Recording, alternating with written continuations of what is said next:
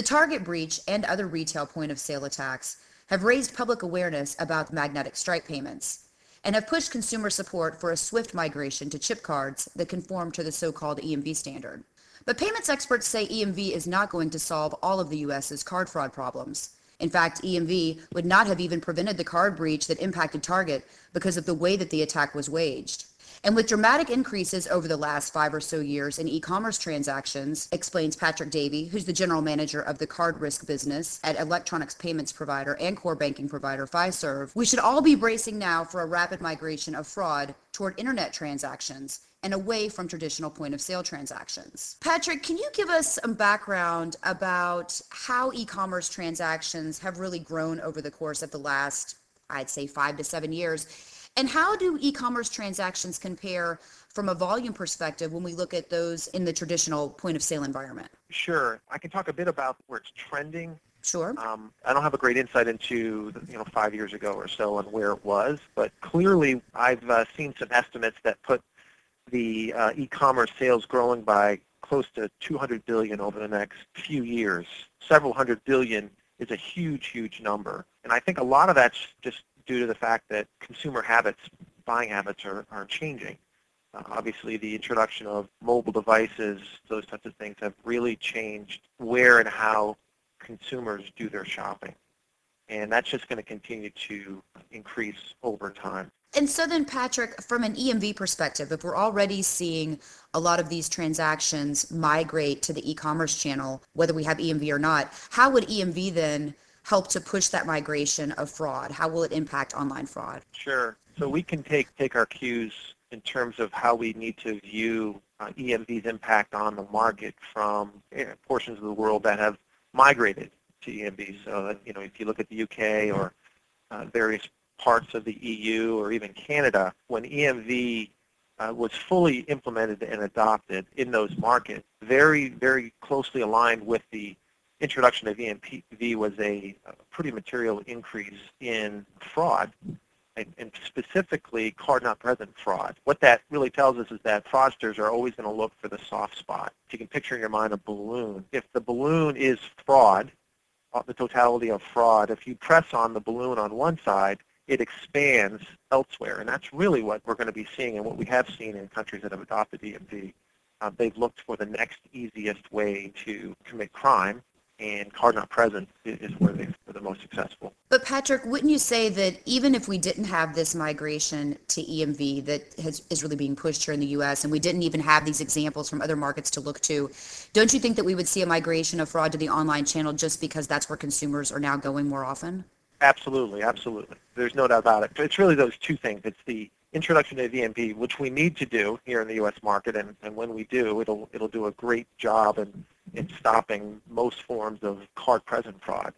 So I think it is, you're right, it's the combination of the move to EMV as well as just the huge projected growth in terms of e-commerce or online transactions. So as far as protecting the e-commerce environment, what types of security measures are out there to help prevent some of the fraud that we're seeing? And I guess I'm asking, is it stronger user authentication or is it something else? Sure. There are a couple of things that have been mentioned, or people talk about these particular things as it relates to combating card-not-present fraud. 3D Secure has been around for several years now. The adoption, I don't think, has been as aggressive as everyone had hoped, and I think I think we're going to see adoption starting to grow a bit in that space. But 3D Secure is a bit more intrusive, requires a bit more from the cardholder. So anytime that there's friction, you're not going to see the gains in terms of adoption that you'd like. That's certainly one. Another would be the tokenization. There's a good deal of discussion among the networks as well as institutions,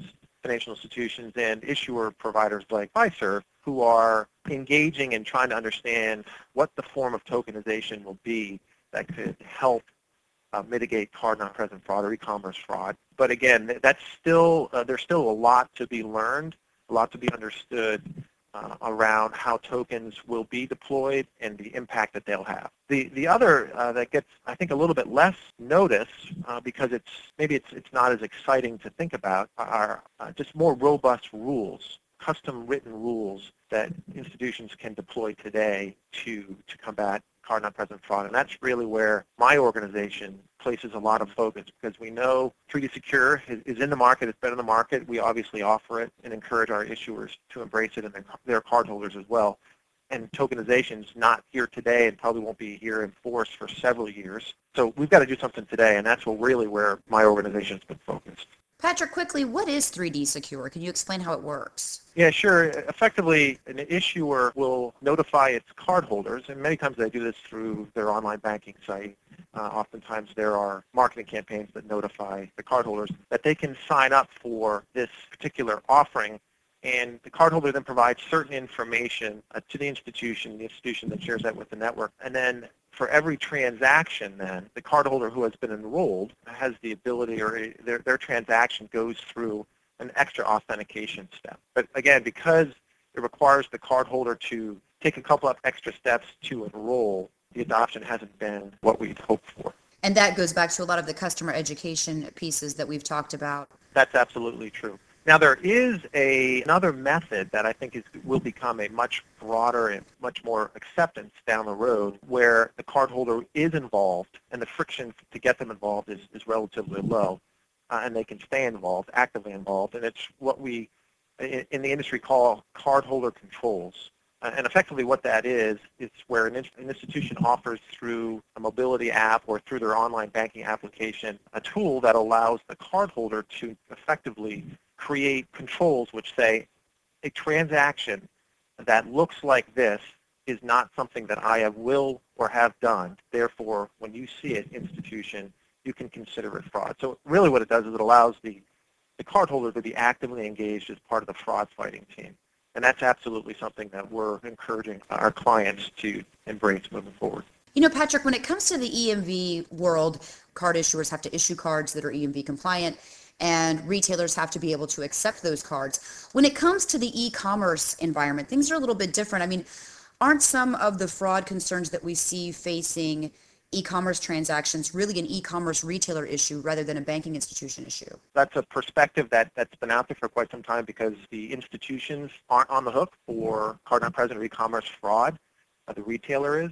However, I've talked to many institutions who say, while that may be the case, I'm not on the hook for the losses. My cardholders are impacted, and I still, through the dispute process, am bearing costs associated with the cardholder contacting me, the issuer, and saying, this was not a transaction that I authorized.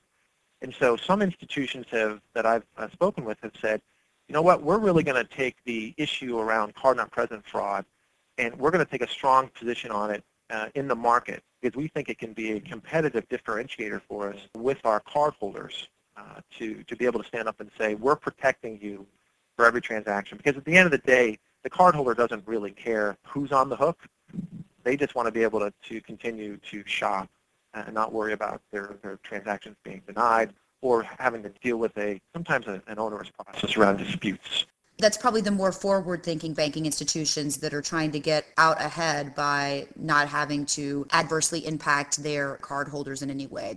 You're right. That tends to be a more forward-looking perspective. It tends to be the larger institutions, the community banks and credit unions that I've spoken with, I think aspire to that, but many of them have not, I guess, embraced it fully yet. They understand that that's an important thing for them to try to evaluate, and if they can balance the costs versus the benefits of investing in maybe a little bit higher powered risk management solution, then I think they would embrace it.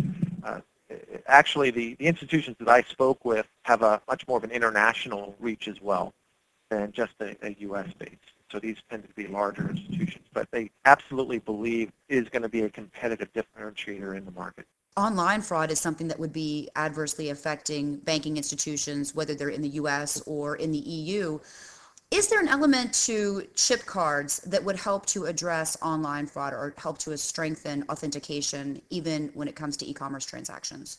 I don't know a lot about that particular angle. I do know that the networks have talked about a program they call Chip Authentication Program, and it does leverage they believe it'll leverage the investments associated with EMV, but I don't feel comfortable talking in any depth around whether that's a viable solution.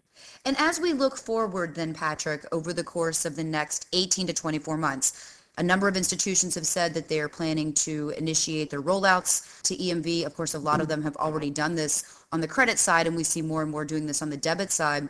What would be your final 3 words of advice to them as they make these migrations in looking toward this migration of fraud to the online channel? First, make sure that you are moving forward with EMV. That's an important first step in combating the fraud that we're seeing in the United States. Second is make sure that as you do that, you are working with your internal risk teams or with your chosen risk management vendor to ensure that the rules and the techniques and the strategies that are most effective to combat card-not-present fraud are in fact deployed. And it typically tends to be multiple fairly complex rule sets that can be best deployed on top of your neural scoring. Those would really, I think, be the most important things that an institution really needs to be aware of. Patrick, I'd like to thank you again for your time this afternoon. My pleasure. Again, we've just heard from Patrick Davey of Fiserv. For Information Security Media Group, I'm Tracy Kitten.